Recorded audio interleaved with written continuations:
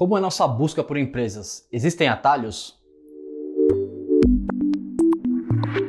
Tudo bem, pessoal? Meu nome é Fabiano Vaz, sou analista da Nord Research.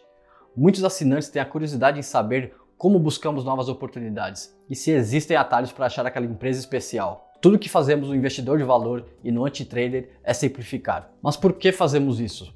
Porque sabemos bem que o mercado não é super inteligente ou eficiente. Analisar uma empresa é super complexo.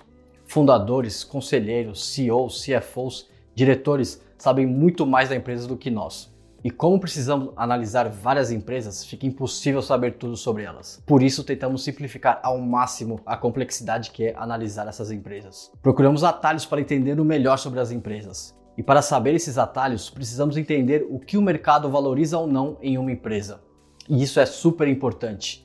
Olhar o crescimento do EBITDA é um dos nossos atalhos, pois sabemos que é uma coisa que o mercado olha bem de perto.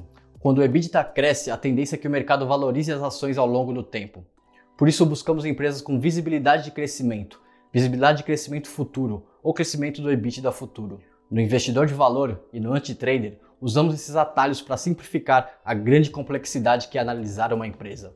Buscamos empresas com bons preços e que o mercado deixou de lado ou não percebeu seu valor. Com esses atalhos, tentamos antecipar o mercado e comprar boas empresas, baratas e que crescem, pois sabemos que no longo prazo as ações sempre acompanham os resultados. Agora eu quero saber de você, como você busca as melhores oportunidades da bolsa? Comente aqui embaixo e escreva também as suas dúvidas e sugestões para os nossos próximos vídeos. E deixa aquele like, se inscreva no nosso canal e ative o sininho para não perder nenhum conteúdo da Nord aqui no YouTube. Muito obrigado, pessoal, e até a próxima.